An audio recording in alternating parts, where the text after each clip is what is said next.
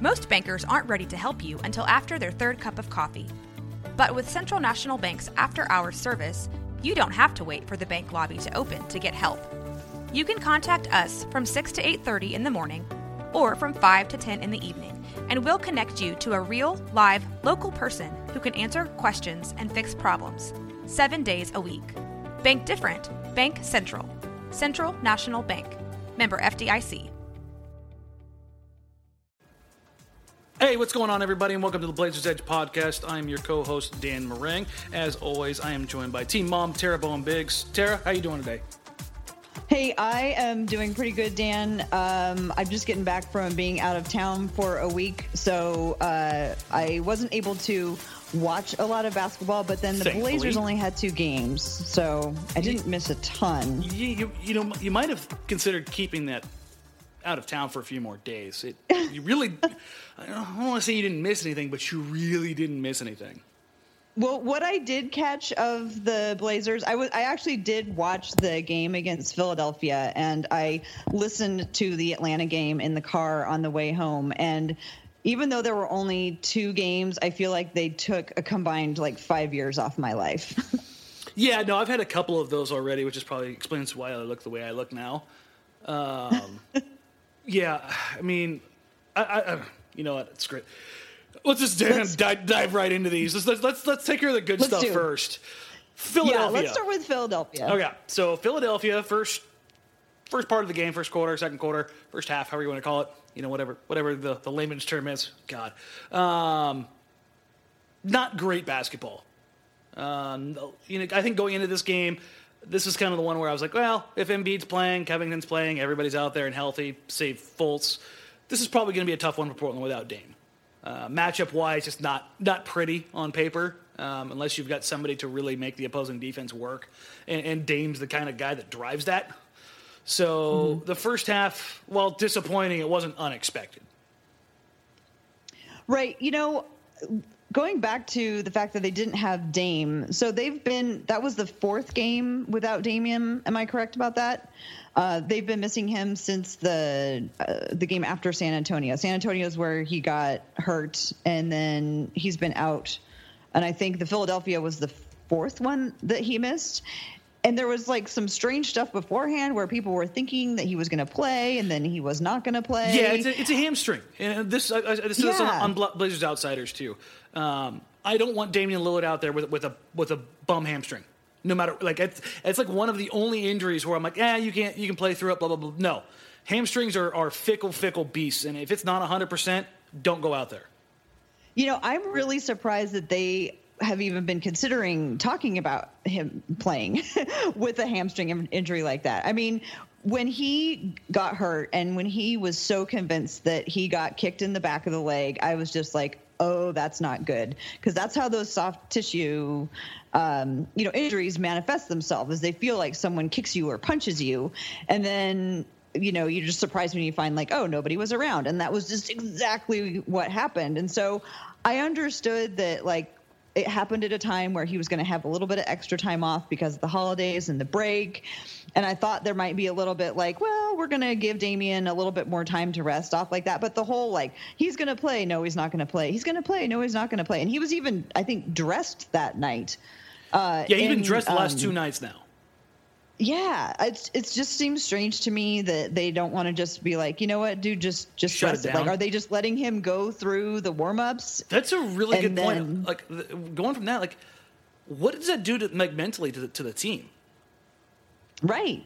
You think your guy may be out there because Dame's going to tell his guys I'm going to try to go. I'm going to try to go. And of course he is. Because that's Dame. That's right. That's why I want the medical staff to shut him down. Because we've talked about this off air. Hamstrings or calves, those soft tissue injuries that you normally associate with soccer, usually are a bare minimum 3 to 5, 6 weeks. Mm-hmm. That's just the nature of the beast. Especially with these high level athletes, the amount of strain and stress they put on their bodies, it's something that you usually need to go through a few practices, get in the groove, and make sure you're comfortable again. And that's what Damian Lillard said, is that it's not so much a pain thing; it's a comfort, not feeling like he can do something. And if you still have that thought in the back of your head, it's probably not a good idea to be playing. Right. And I remember talking to Brian Freeman, Blazers edge writer who played professionally overseas, and him talking about how when you're injured as an athlete, you don't want to, describe it to the trainer because you're afraid you're going to describe it to the trainer and the trainer's going to tell you, no, you can't play. And so the trainer's trying to get you to explain what it really feels like. And everybody's trying to just dance around whether or not you can play or not. And it just must be a really hard situation. But one thing the Blazers have going for us, and I absolutely agree with you about letting him take as long as he needs to come back, because right now the Trailblazers are actually playing a full-on backup point guard with Shabazz. I am so excited that they're not trying to just kind of tweak things and move CJ over and no, just put Insert Shabazz, and let him go. Shabazz run the show. I'm so happy to see that. I've been wanting that for a couple of years now. Just like have a clear-cut backup point guard. Don't mess around trying to get CJ to do everything. That's like the perfect segue we've got here too, because the Philadelphia game, the first half was, to coin my favorite phrase here, it was a dumpster fire. It wasn't good basketball at all. Nurkic was awful. Shabazz was 0 for 6. CJ was ineffective. It just wasn't good. Third quarter, they found a way to make it worse. And you're just sitting there like, you've got to be kidding me. And then all of a sudden, found a way to make it worse. Yeah, it's just compounding stupidity sometimes. And you just wonder how that team comes out of a locker room like that at the professional level. And we've seen that a few times this year where you're just like, what happened? What on earth was that? Yeah. And Shabazz is 0 for 6 going into halftime. And then he comes out and absolutely catches fire. Full-on Mockingjay. To be able to do what he Hunger did. Games reference? Yeah, I just pulled that one out. I shot my shot there. That one bounced off the rim. Nice. It was a good try, though, Danny. Hey, good you know work. what? I'm trying to work a few of these in. But, he starts the game 0 for 6. He comes out. He ends the game with, 23? Yeah. 23. Yeah, he 23 made points. 1 point in the first half, I think. Yeah. 22 in the second half. So he gets to the line 9 times. Starts the game 0 for 6, finishes 7 for 14. So if your math's pretty good, he had a pretty decent close to the game.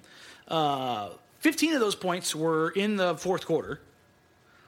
He just put on an absolute show, and it just happened to coincide with Nurkic's nose fouling J.J. Redick's face.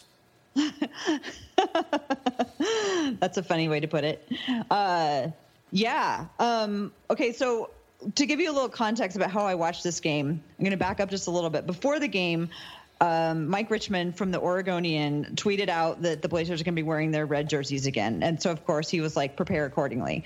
So I, tweeted out my red wedding gifts and then proceeded to get ready to listen to it on the radio. And then Brian Wheeler says, the Blazers are wearing their red jerseys. They're not the regular statement edition. They're the city edition, or some people call them the university edition. And I was like, what is he talking about? I was like, did they have a whole nother red jersey I don't know about? And I was so confused. And I was like, is he kidding?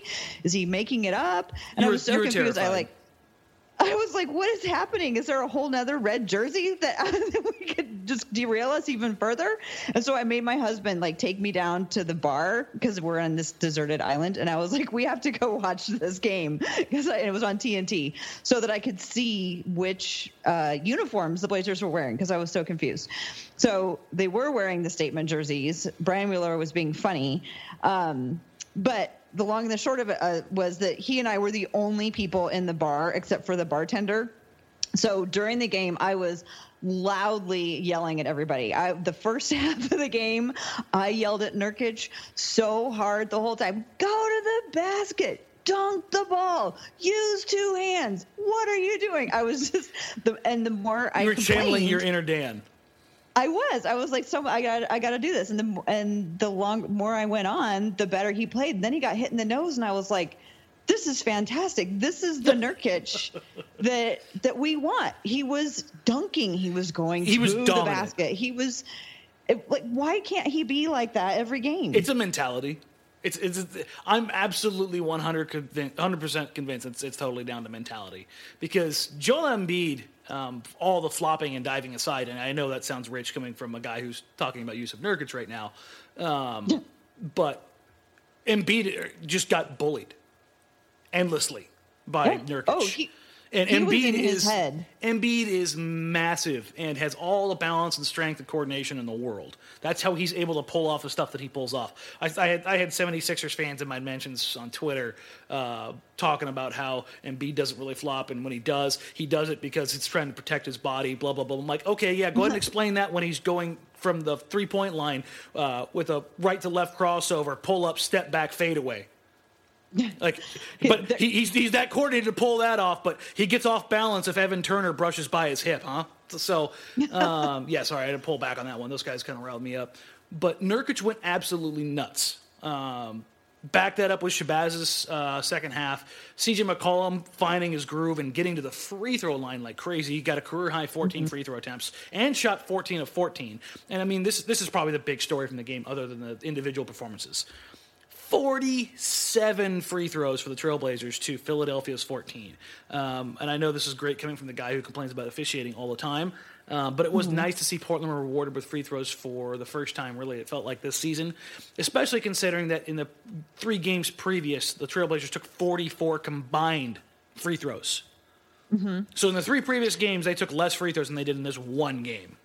Right, in that one game. What I don't understand is, I know that there's been some tension between the referees and the league, and now the referees are going to be talking with the players' union to try to work out some stuff, talking about the last 2-minute reports.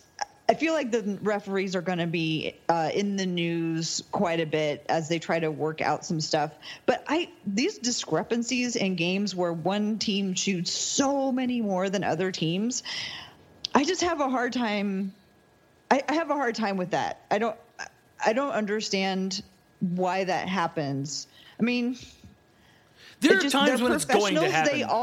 They all make fouls. Everybody fouls. Is it just that they're not seeing, like, what is going on that they have? It seems like there's been more this year, and I haven't looked at any numbers to, determine that. But what do you think is going on with the referee officiating this year? Well, to me, it's not just this year. Anybody who's followed me for any period of time knows that my biggest complaint with the NBA is how the game's officiated. I've long been a proponent of absolutely tearing down every bit of establishment within the NBA as it comes to officiating and rebuilding it from scratch as a completely and entirely independent unit. Like I want it to be outside of the NBA's purview, so they can't affect or change or do anything to the refs. I want to know what the training programs are. I want to know how they're going about teaching and improving the product, how they're recruiting, where they're recruiting, and what the requirements are to become an NBA official. Like right now, if you wanted to become an NBA official, do you know how to do it? I do not. Nobody does. I want it to be a full-time job. You go up through the ranks, and then what ranks though? Do you go through? That you start. Do you start at local? Do you go to college? Which colleges do you go to? Are there training seminars? There are things that are out there, but it's not something that's the path to the NBA is pretty easy as far as like if you have the talent, you can get there. You mean as a player? Yes. Okay. As a referee, that's not the case. I see. The other thing that's a big thing to me is stop having part-time officials. These guys all have careers outside of the NBA. And the reason they say that is so they can't be, paid off. They won't get lulled into gambling. Here's an idea. You have a multi-billion-dollar franchise or institution in the NBA. Pay the officials the money it takes to negate that effect. They're already paying, like the high-end officials are making $200,000 a year. So what's the problem with doubling that?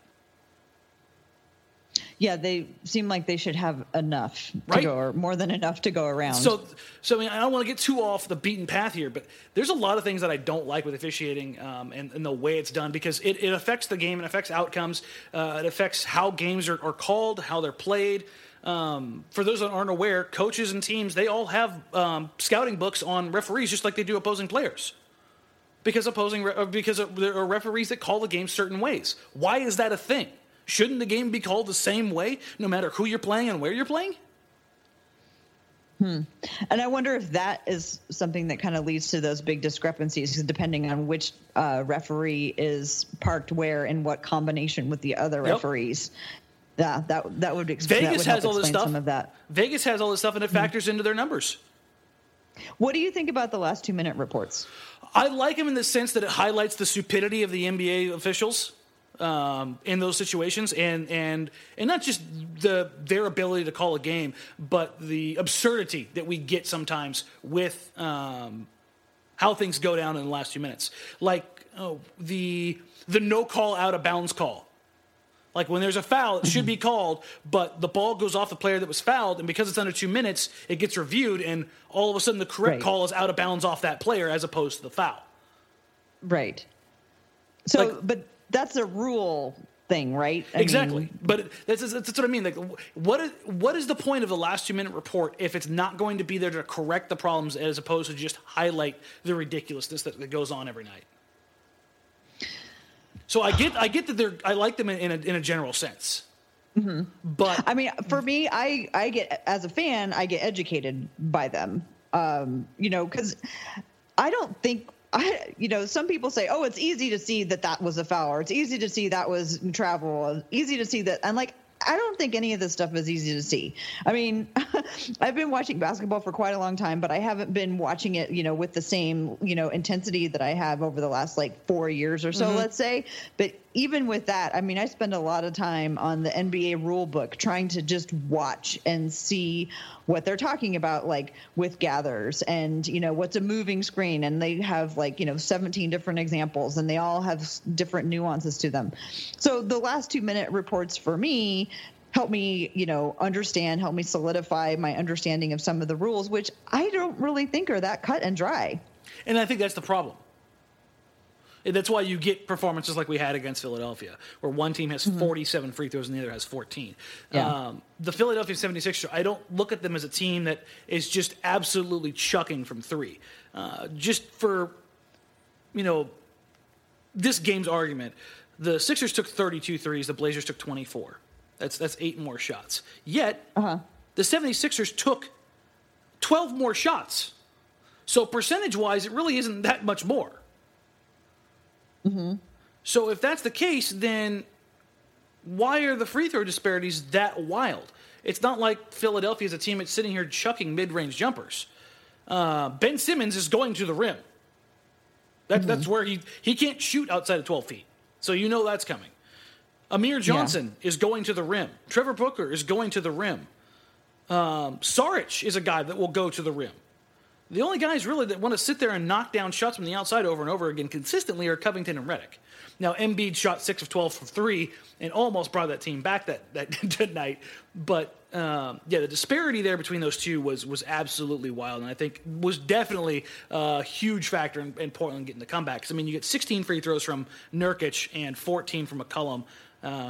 That's 30 by themselves. I mean, McCollum had as many free throws by himself as the 76ers.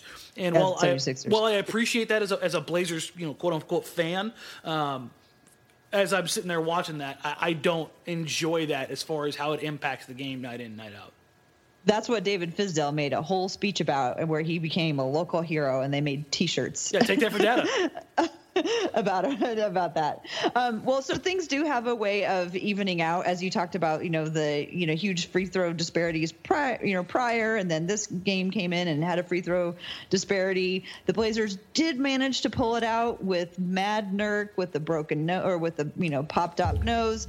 But things also have a way of evening out, and that leads us to the next game against Atlanta, which started off pretty well. I mean, it didn't start off great. Did it start off well? Because it took... I was in the car and it was going in and out, and then my data ran out, and so it was buffering, and it was so torturous trying to listen to this game. Listening to that game while buffering, that's probably the worst way imaginable.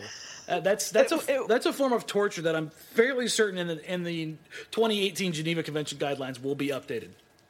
Just don't say I never did anything for this podcast. God, I mean, it took a couple miracle shots for Portland to hit 23 points against the worst team in the league in the first quarter. Like they were outplayed. They were outplayed drastically early on, and that was pretty much the theme throughout the game. The Blazers won one quarter. Against the Atlanta Hawks. And that was the second where it looked like, hey, you know what? Maybe they realized that, hey, you know what? We kind of came in here. We were overlooking them. We played stupid in the first quarter. We're only down after one. Let's go ahead and get the ball rolling. So they take a 6-point lead in a half. And then the rest of the game happened. And, Yeah, it was. It sounded ugly. I was glad I wasn't watching it. It sound and that's one where after it's over, you just think, who didn't get up for this game? Like, and why weren't they up for this game? It kind of leads us into one of the things that we were going to talk about is there's been quite a bit of talk lately. The Blazers right now are one game over 500. We thought that they would come out the gate maybe a little bit stronger because of the strength of schedule was supposed to be really easy. And, after very high expectations in their first two games. This is where right now in the schedule, away. This is where it was supposed to get tough. And they were supposed to have the buffer built in right now. Right. Yes. And so that has not happened. But the question that I've been hearing more and more often is, why is this happening? And recently, John Canzano wrote that article about talking about, who should people be looking at to step up and take responsibility for the place where the team is. Who's responsible for this mediocrity? There's been a lot of talk about, is it the coach? Is it the players? Is it the GM? Or is it the owner? Canzano's article made the point that the owner, Paul Allen, is very involved, and he's trying to tinker and try to be too involved, whereas in his ownership of the Seahawks, he's much more hands off. So the article happened to lay a lot of the responsibility on Paul Allen for being too involved, and he needs to just let the owner or the GM and the coach do their thing. What kind of thoughts? What thoughts do you have on all of this? I guess I know that one of the things that you're really passionate about, so maybe we'll start with that. Is this a Terry Stotts problem? No, and that's I can get to that one really easy. A lot of people have talked to me or gone at me or asked questions over the last couple of weeks about Terry Stotts on Twitter, or they've emailed me, DM'd me, whatever, texted me, all basically trying to say that somehow laid us at Stotts' feet. Coach Stotts, in his entire time in Portland, has overperformed expectations literally every single year. That to me is the surest sign of a coach. His players have outperformed to expectations. Absolutely. I mean, Terry Stotts and what he's been able to do in Portland. But why aren't they doing it now, I guess, is what people are wanting to know. I think people are what's different this year? I think people were expecting too much. That's the thing. This team, if it wasn't for a miracle, an absolute miracle, or miracles the last 2 years, you had the push in 15-16 where they got absolutely red hot post All-Star break. They did all of that. I mean, they played out of their minds down the stretch to get 3 games above 500. 3 games. 44 wins. Last year, Nurkic fever, how great they played and all this fantastic basketball, rah, rah, rah, rah, rah, to get to 41 wins. A 500 team. This team, post LaMarcus, Batum, Matthews, Lopez, doesn't have the talent.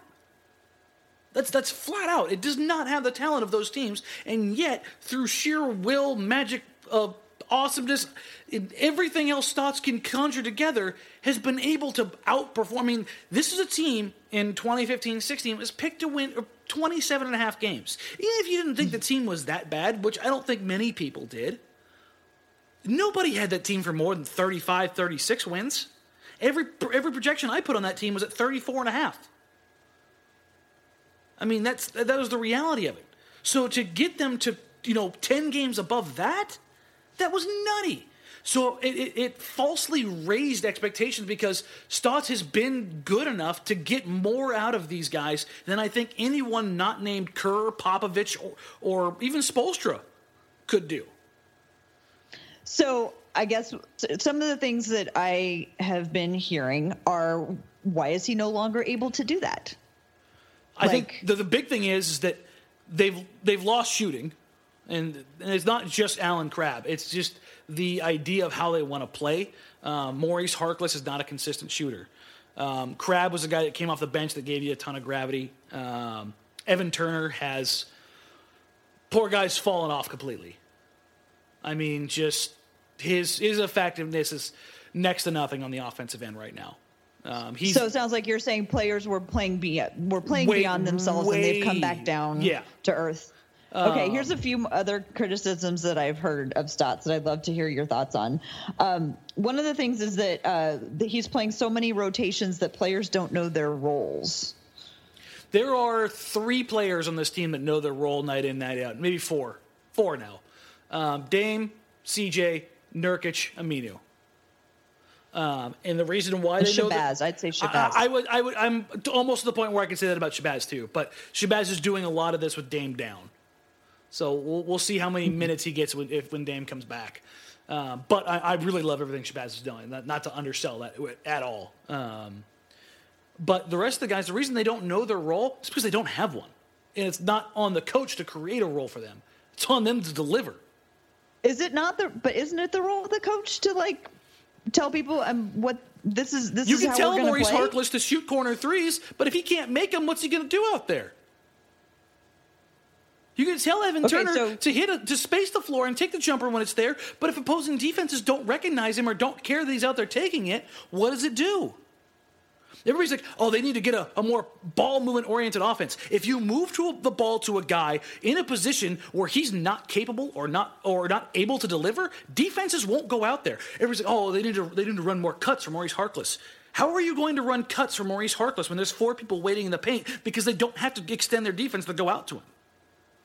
So it sounds like you're saying that the players who don't know their roles because the roster was not designed to run the plays that the people who do know their roles should be able to do. That Portland's been running since Stotts has got here. It's not like things have changed drastically as far as how the offense goes. It's really not, because if you watch, there are times when Dame and CJ look to move the ball, and they move the ball, and then nothing comes out of it. So what do they do later in the game? They don't do it, because the expectation that the guy on the receiving end of the pass is going to deliver just isn't there anymore. I think there's some serious trust issues within this team as far as guys who can deliver night in and night out. And I think that circle is getting tighter and tighter and tighter as far as who those guys will trust with the ball in crunch time. Anyway, well, look at Harkless. He came back out and played really well, blah, blah, blah, blah. Dame wasn't there. That's clearly why. No. That's not clearly why. He got matched up against a rookie-laden or youth-laden team that didn't know how to close out a game in the Lakers. Mm-hmm. That's what that was. I mean, Maurice Harkless is a nice and serviceable enough player. I like what he does. But saying that Coach Stotts is holding back Maurice Harkless is probably the most asinine thing I've heard in 2017. And there have been some stupid things said this year. So when people get to that level where that's where they're pegging the problem with the Portland Trailblazers, like you just completely lose me. Okay, I'm going to give you some more at great risk of being yelled at again. I just, people don't spend as much time thinking about the Blazers as you do necessarily. So, I'm just giving you some of the things that I've heard. No, trust me, I know. I've been fighting these things off with a bat on Twitter for the last 72 hours. It's nutty. So I'm asking you to explain without hitting me with a bat. So here's something else that I've heard about Stotts, that he's not playing the rookies that Olshey drafted. And that's not just this year, but that he's, with the exception of Damian, that he spends too much time, or he doesn't give the rookies enough time earlier. So that includes like Connaughton and Laming. Who does? What coach in the NBA plays rookies? That's supposed to be winning. Utah. But even then, they played Donovan Mitchell because they had to. Ricky Rubio has been really, really bad, and they've been laden with injuries. And I love Donovan Mitchell. Everybody knows that was the guy that I was camping for hard in this draft. So your response is that other coaches don't play rookies either? No, because guys need to, unless they're tanking or they're a youth team. If they're a youth-laden team that's looking to build for the future, because remember that what we've been told and what we've been sold over the last 2 years is this is a team that's growing. It's building into something. It's not looking forward to the future. It's, hey, this is a team that's in the now. It's looking like it could turn into something. That's what we've been told over the past few years. It's just one more little tweak, one little change. And if that's the case, you don't play rookies. You play what's going to get you wins night in, night out. And that's the same to be said for every coach in the NBA that's not on a team that's looking to build for the future or a team that's tearing down and tanking. Nobody plays rookies. Unless, here's the caveat to that, unless they immediately show that they're ready for the NBA. Damian Lillard showed that he was immediately ready for the NBA. Jason Tatum showed everybody he was immediately ready for the NBA. I think Mitchell you could make the case for. The rest of the guys, they're all on teams. Look at every other team. Simmons is with the 76ers, and they're kind of pushing forward, but they have Embiid to go around him, and then they have Fultz, who hasn't even touched the floor yet. Lauri Markkanen is in Chicago on one of the worst teams in the league. John Collins in Atlanta on the worst team in the league. Lonzo and Kuzma in L.A., one of the worst teams in the league. Dennis Smith in Dallas, one of the worst teams in the league. That's why those guys are getting time. And not only that, Swanigan and Collins are both bigs on a team that has more bigs than they have anything else. So there's just no reason that if you're talking about this team building and playing for right now, that those guys would be out there or they'd be getting extended minutes early in the season. There's just no way. So you're thinking Stotts is not the problem? Yeah, no. That's what I'm hearing loud and clear. No, absolutely not. He's doing the best that he can with the pieces that he has. The only time that I think I've questioned Stotts this year are on two things. One, when he pulled Nurkic in the Nets game. I think that was the first time. I think I have probably 2 or 3 games a season with him where I question a rotation or I question a call. And I think that's only natural, because if you're agreeing with somebody 100% of the time, that's probably a problem. The other one is burying Myers-Leonard when this is a team that just needs shooting. Mm-hmm. And people know that, I love Myers. I'm unabashedly a fan of Myers. But I think from a contextual standpoint, as far as the skill set that he can bring on the floor, particularly as Portland struggles with shooting, Orlando Williams, Dwight James, and Dan Sheldon, they've all hit on this in the post-game show for the Blazers. I don't know what's going on with Myers. Like why he's not able to get on the floor. Those are the only things I've really questioned. The rotations, you want to know why Coach Stotts is doing what he's doing with these rotations? Because nobody's showing they can deliver night in, night out. It was like, well, you got to get consistency to play night in, night out. Nobody on this team outside Dame and CJ have earned that. And Aminu. So if you can't deliver night in, night out, then why should you be out there night in and night out in a particular position? I'd say that there is at least one other player who is delivering night in and night out, but he's a role player off the bench. So he's not, showing the flashy numbers. He's not. And it's your boy Ed. It is my boy Ed. And I think the reason that I haven't even talked about Ed is because he's just doing what he does. Yeah. But when you talk about one of the things about this team is him being consistently inconsistent, Ed has been extremely consistent. Yeah, he's been probably the steadiest of anyone this year, probably. Yeah, he's one of the players that's actually, improved over this last recent stretch of games, like over the last 2 weeks. If you look at the, some of the average, like what the team averages are, for the season versus the last 2 weeks, they're actually falling behind a little bit. They're falling behind season average. Ed is one of the few players who's actually improving his numbers slightly over the last 2 weeks compared to his season average. Ed comes night in and night out and does exactly what he needs to do as a role player, and it makes me sad that somebody who is so excellent at being that role player is maybe the person that is one of the most likely to not be here next year. That makes me very sad. Or even in February. Right. Well, I wanted to make one other remark about Ed, and maybe we can talk a little bit about, February. And that is what I've noticed over the last several games, that Collins and Ed come in together. Like, you can predict them coming in together when it's time for Collins to enter the game, that Ed Davis comes in with him.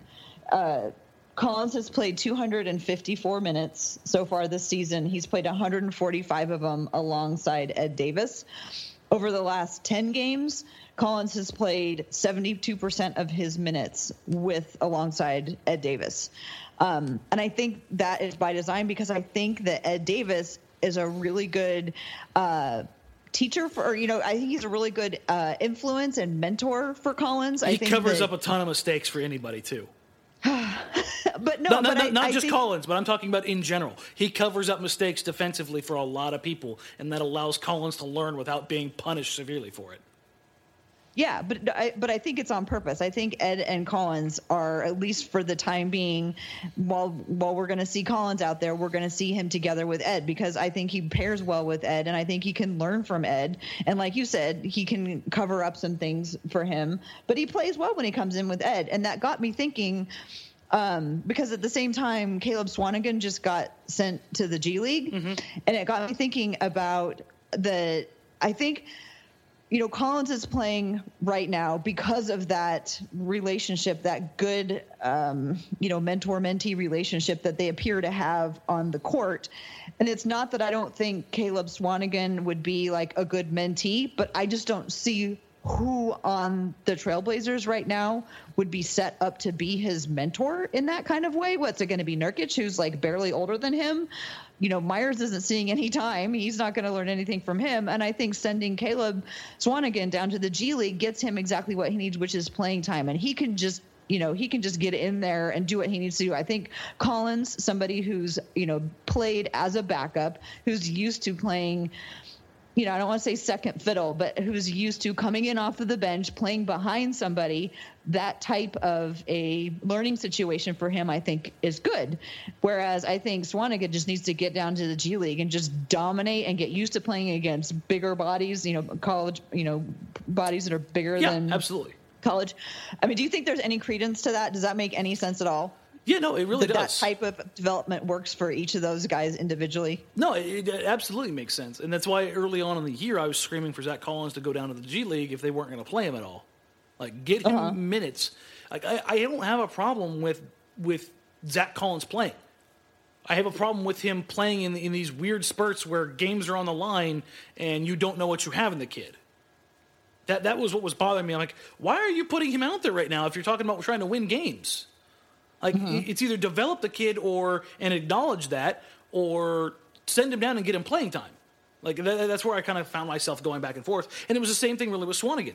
But the whole mentor-mentee relationship, it does make a lot of sense. We've seen it before. We've seen it with Brisbilla. We've seen it with Kaman. We saw it with Kim Hughes. Having that relationship and something to lean on, because I think Collins sees himself as a more offensive-minded version of Ed Davis, someone who's positionally flexible, who can go inside and outside, moves his feet well. Offensively, there's obviously some big differences, but I think he wants to get behind that versatility. And he was on the pregame show on Rip City Live the other day, and he was talking about exactly that, about how he can be positionally flexible. He did basically say that centers are probably a bit too much for him still. In the NBA, and that's a given, and which is why when Ed's out there with him, Ed's at the center position and Collins is at the power forward. But yeah, no, I think it's a good matchup for their playing styles because of their abilities defensively and how they move their feet. That offers them some flexibility. But I think the reason they're allowed to be so successful right now on that end of the floor are because guys like Connaughton and Shabazz have been so good in the sports. Like, if you look at all the lineups over the past month that feature Shabazz, Pecan, and Davis, those three guys together on the floor at the same time have some of the best ratings of any lineup the Blazers put out there. Because if you look at them, what does Napier give you on defense? Probably your most aggressive defender on the perimeter, right? Generates more steals than anybody. Just in the last 10 games, Napier's giving Portland over 2 steals a game. Which is crazy for anyone in Portland. It's kind of hard to answer this question now with Napier playing with the starters, but do you think that the Blazers' main bench unit is better than most teams' main bench unit? No. Or a lot of teams? No, you don't. No. The Connaughton, Napier, Davis. I think that those guys are all fine in their own right, but Napier and probably Connaughton are the only guys on that unit right now that I fully trust to deliver on both ends. Like Ed Davis, I like as a player. Not Ed? No, I love Ed. Offensively, he has one skill offensively, which is, 2 if you want to count screen setting. Screen setting and offensive rebound put back. Yeah, I mean, it's just if Ed could hit a 15-footer, 12 to 15-footer at like a 40% clip, just enough to give defenses pause, because when they run a pick and roll with Ed Davis right now, it's a roll. There's no pop.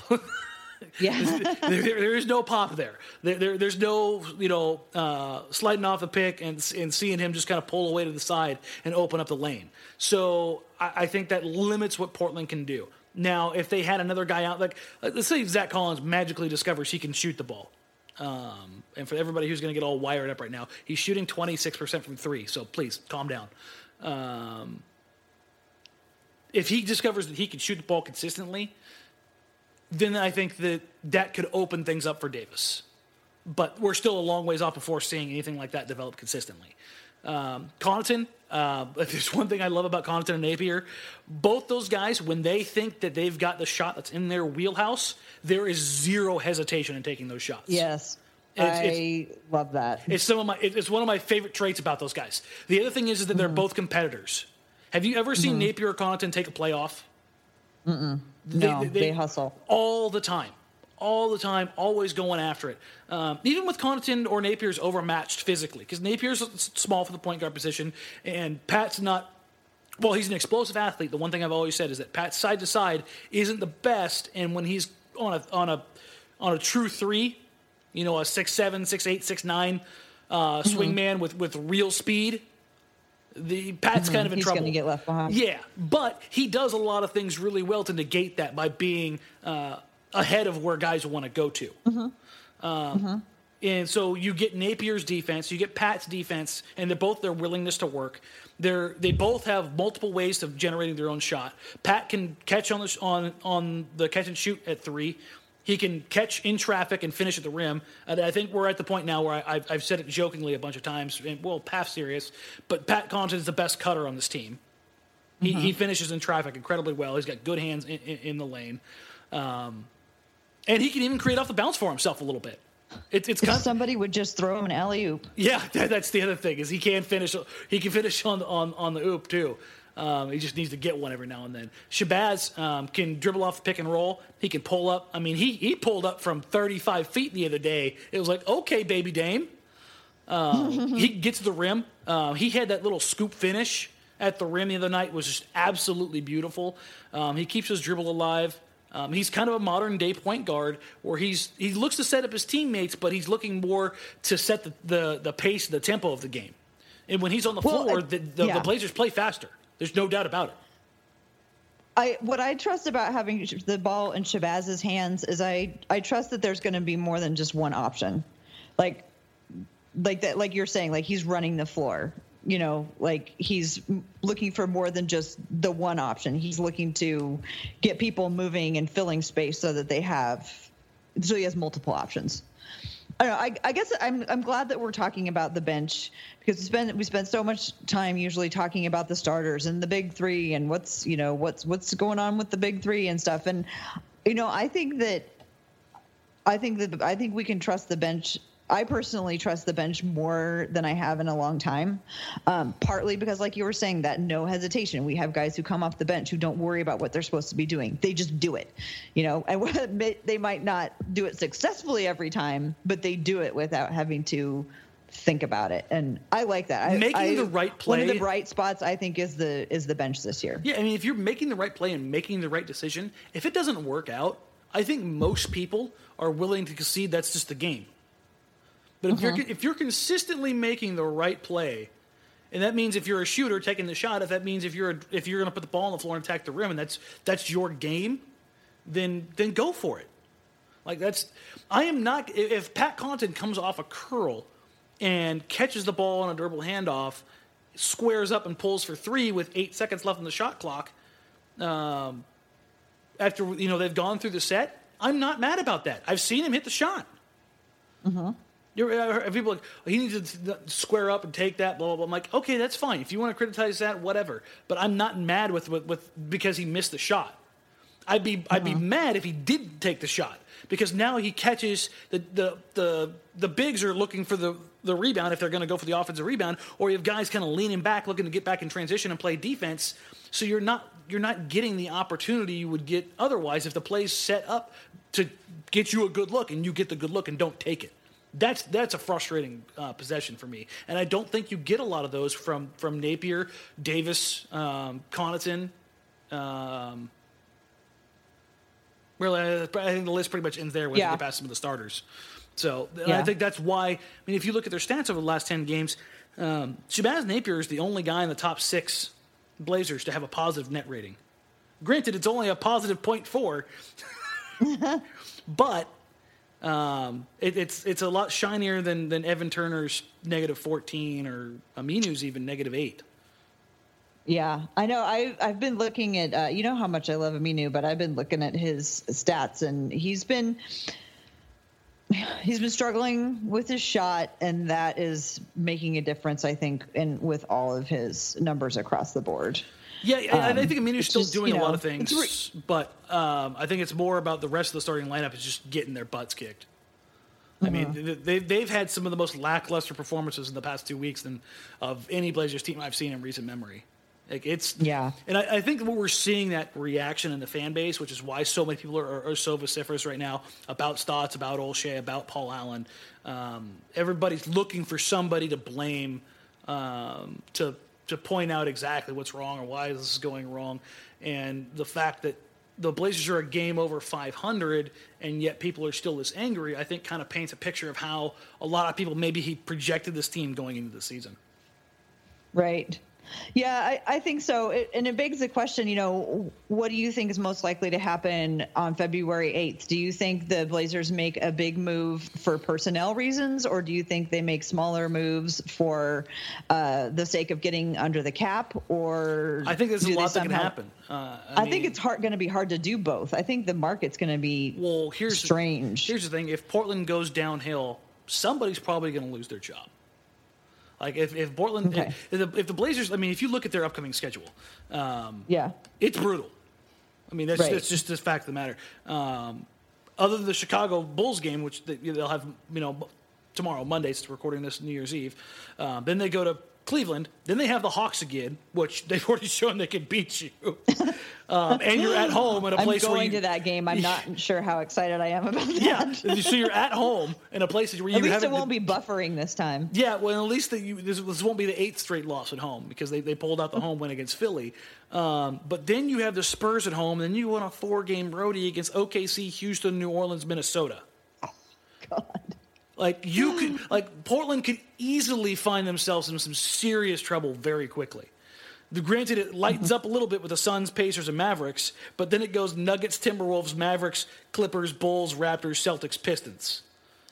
So you've got a pile of division opponents who are all good to great teams. The Clippers got Blake Griffin back. The Bulls are playing better basketball.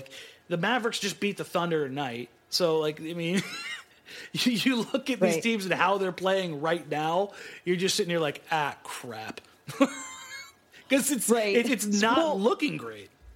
Right. Well, and you said that, when I brought up the trade deadline, you said that you thought that if things go poorly between now and then, somebody might lose their job. Do you think that, I guess that will dictate what happens February 8th. Right. Like if it's the general manager, then it's going to be hard to come through with some trades. Yeah, because somebody new is going to come in. All that is gone. Yeah, exactly. If it's a coach, that would be you maybe try shuffling some deck chairs. Yeah. This isn't the kind of thing where I think Paul Allen's going to sell the team before February 8th, so I don't think that's a problem. Right. So, yeah, I mean, if something really, I think that's the biggest question mark right now. Not what is Portland going to do February 8th, but what happens to Portland between now and February 8th. Between now, wow, that's a really good point. And so much of that is going to be determined on the effort that the players bring in every night. Really, the next 2 weeks is going to determine that. Like if something is going to happen between now and then, this pack of games is going to do it. This is at least from what I've been told, like this is the straw that's going to break the camel's back one way or the other. But it's interesting though, because like you said, it's the first time in a couple of years that we can remember kind of looking at the players going, did everybody bring it tonight? Yeah. And so, there's a lot of stuff riding on them being able to bring it every night, which, it's New Year's Eve, right? We're recording this on New Year's Eve. So maybe I can't make New Year's resolutions on behalf of anyone, but maybe they're looking at themselves going, we want our coach to not be under fire. Yeah, we can gift them some New Year's resolutions. I saw Damian Lillard on Twitter tonight. He's an avid Raiders fan like I am, who wasn't exactly thrilled about Jack Del Rio being fired, he was let go of the Raiders today. Right. He basically said that, that's the coach that brought the Raiders back. Well, guess what, folks? Yeah. Terry Stotts is the coach that brought the Blazers back. Oh, man. And we all know the relationship that Damian Lillard has with Terry Stotts. Yeah. I mean, you know how ethereal that a coach's relationship can be with the team. The way that, Fizdale was just gone after becoming a folk hero for Take That for Data. He was gone. Yeah, I mean, the identity of the Portland Trailblazers is etched in Damian Lillard's DNA now. But Damian Lillard was able to do that because of Coach Stotts enabling that. Yeah. So if you're a fan of Damian Lillard and the Portland Trailblazers, if your New Year's Eve or New Year's resolution, the Blazers get it together. If not for the franchise's sake, for Terry Stotts' sake. Because where there's smoke, there's fire. And I don't want to prop up any rumors or anything like that, but when numerous articles are popping up locally and nationally, wondering if your coach is on the hot seat, guess what, folks? He's on the hot seat. And that's true of any sport. Baseball, football, basketball, soccer, it doesn't matter. In those instances where there's smoke, there's fire. And it sucks. So I kind of hope, I hope they figured that one out, if for nothing else, for Stotts' sake. So I know you've got some New Year's resolutions that you wanted to hand out here, kind of like late Christmas gifts. Right, but they're not nearly as serious as that. Yeah, let's get away from that for a little bit, because that's good. I'm always dark and depressing, and this is getting to the point where it's even too much for me. Oh, God. And you're just dragging me in with you, Dan. I know. Okay, let's lighten it up. So I have a New Year's resolution for Aminu, for him to commit to more Euro steps, because that Euro step that he did was so amazing. And it's actually, I believe, the second time that he's done it this year. It just completely came out of nowhere. Which is funny is when I came up with this idea, the first one that popped in my head was for Aminu to not put the ball on the floor if he can't put it down less than 2 dribbles. If it's more than 2 dribbles, he's not allowed to do it. Well, in Euro steps, you don't really dribble and that much, that's right? fine, exactly. And he's long and lanky; he can cover some ground. So we could both have what we want. Yeah, I'm all about that. For Aminu. Yeah, so I commit some more for him to commit to more Euro steps. And then for Ed Davis, because like I was saying, he's working so hard just day in and day out. He comes and he does exactly what's expected of Ed Davis. And then he also, I believe, has taken on sort of this extra role of mentoring Zach Collins. He also has twin babies at home. So for Ed Davis, I would like a resolution that he takes really good care of himself and treats himself at least once a month to a spa day or something. Just get some Ed Davis time, get his head, get, take care of himself for once, because I think he's doing a lot and he's managing a lot, and I think he needs to just make time for self-care. It's not a bad one. I kind of had one here because, Shabazz has been ignited, and he's got some folk hero stuff to him behind the Shabazz is the Man commercials. Yes. Anybody who's been watching Blazers Outsiders knows the commercial drives me absolutely insane because I cannot get it out of my head. And my co-hosts Joe and Shane love to just poke me all show long with it. So Shabazz is the man. Yeah, Shabazz is the man. I think they have Shabazz is the man. I think they have a running tally of seeing how many times they can work that in per show, just to get me to stop talking mid sentence and just poke me a little bit. So I'm kind of hoping that Pat Connaughton gets a deal like that. That's just as mind-numbingly stuck in people's heads that everybody else despises as much as I do. But it's one that I can enjoy, and I can just poke everybody with that one. So yeah, I'm wishing that Pat gets paid in some recognition, but also that I get to be spiteful and petty with it. So that's always looking out for yourself, man. Absolutely. How can I take advantage of somebody else's New Year's resolution? The finesse game is always going. I would like the Blazers to resolve to get more players back into the standard TV and appliance commercials, because for the last 2 years Damian hasn't been in those commercials, and I think that's affected everyone. I want to get Damian in his little uniform, in some kind of commercial. I would like to see him taking. I guess he's in that new Adidas commercial, which I don't understand at all. The one with everybody in it? Yeah, I don't understand. I love that commercial. But they're at a dinner table and there's no dinner. What is going on? Of course you would notice that. I don't even know what they're saying. What are they talking? Are they talking about creativity or something like that? Creativity and individuality, yeah. You got Beckham up there. You got Paul Pogba. You got Messi. You got Dame. You got Von Miller. You got Pharrell. I mean, there's a lot of people in that commercial. Yeah. Meanwhile, you've got Torian Prince, who can't get a hold of anybody from Adidas, apparently.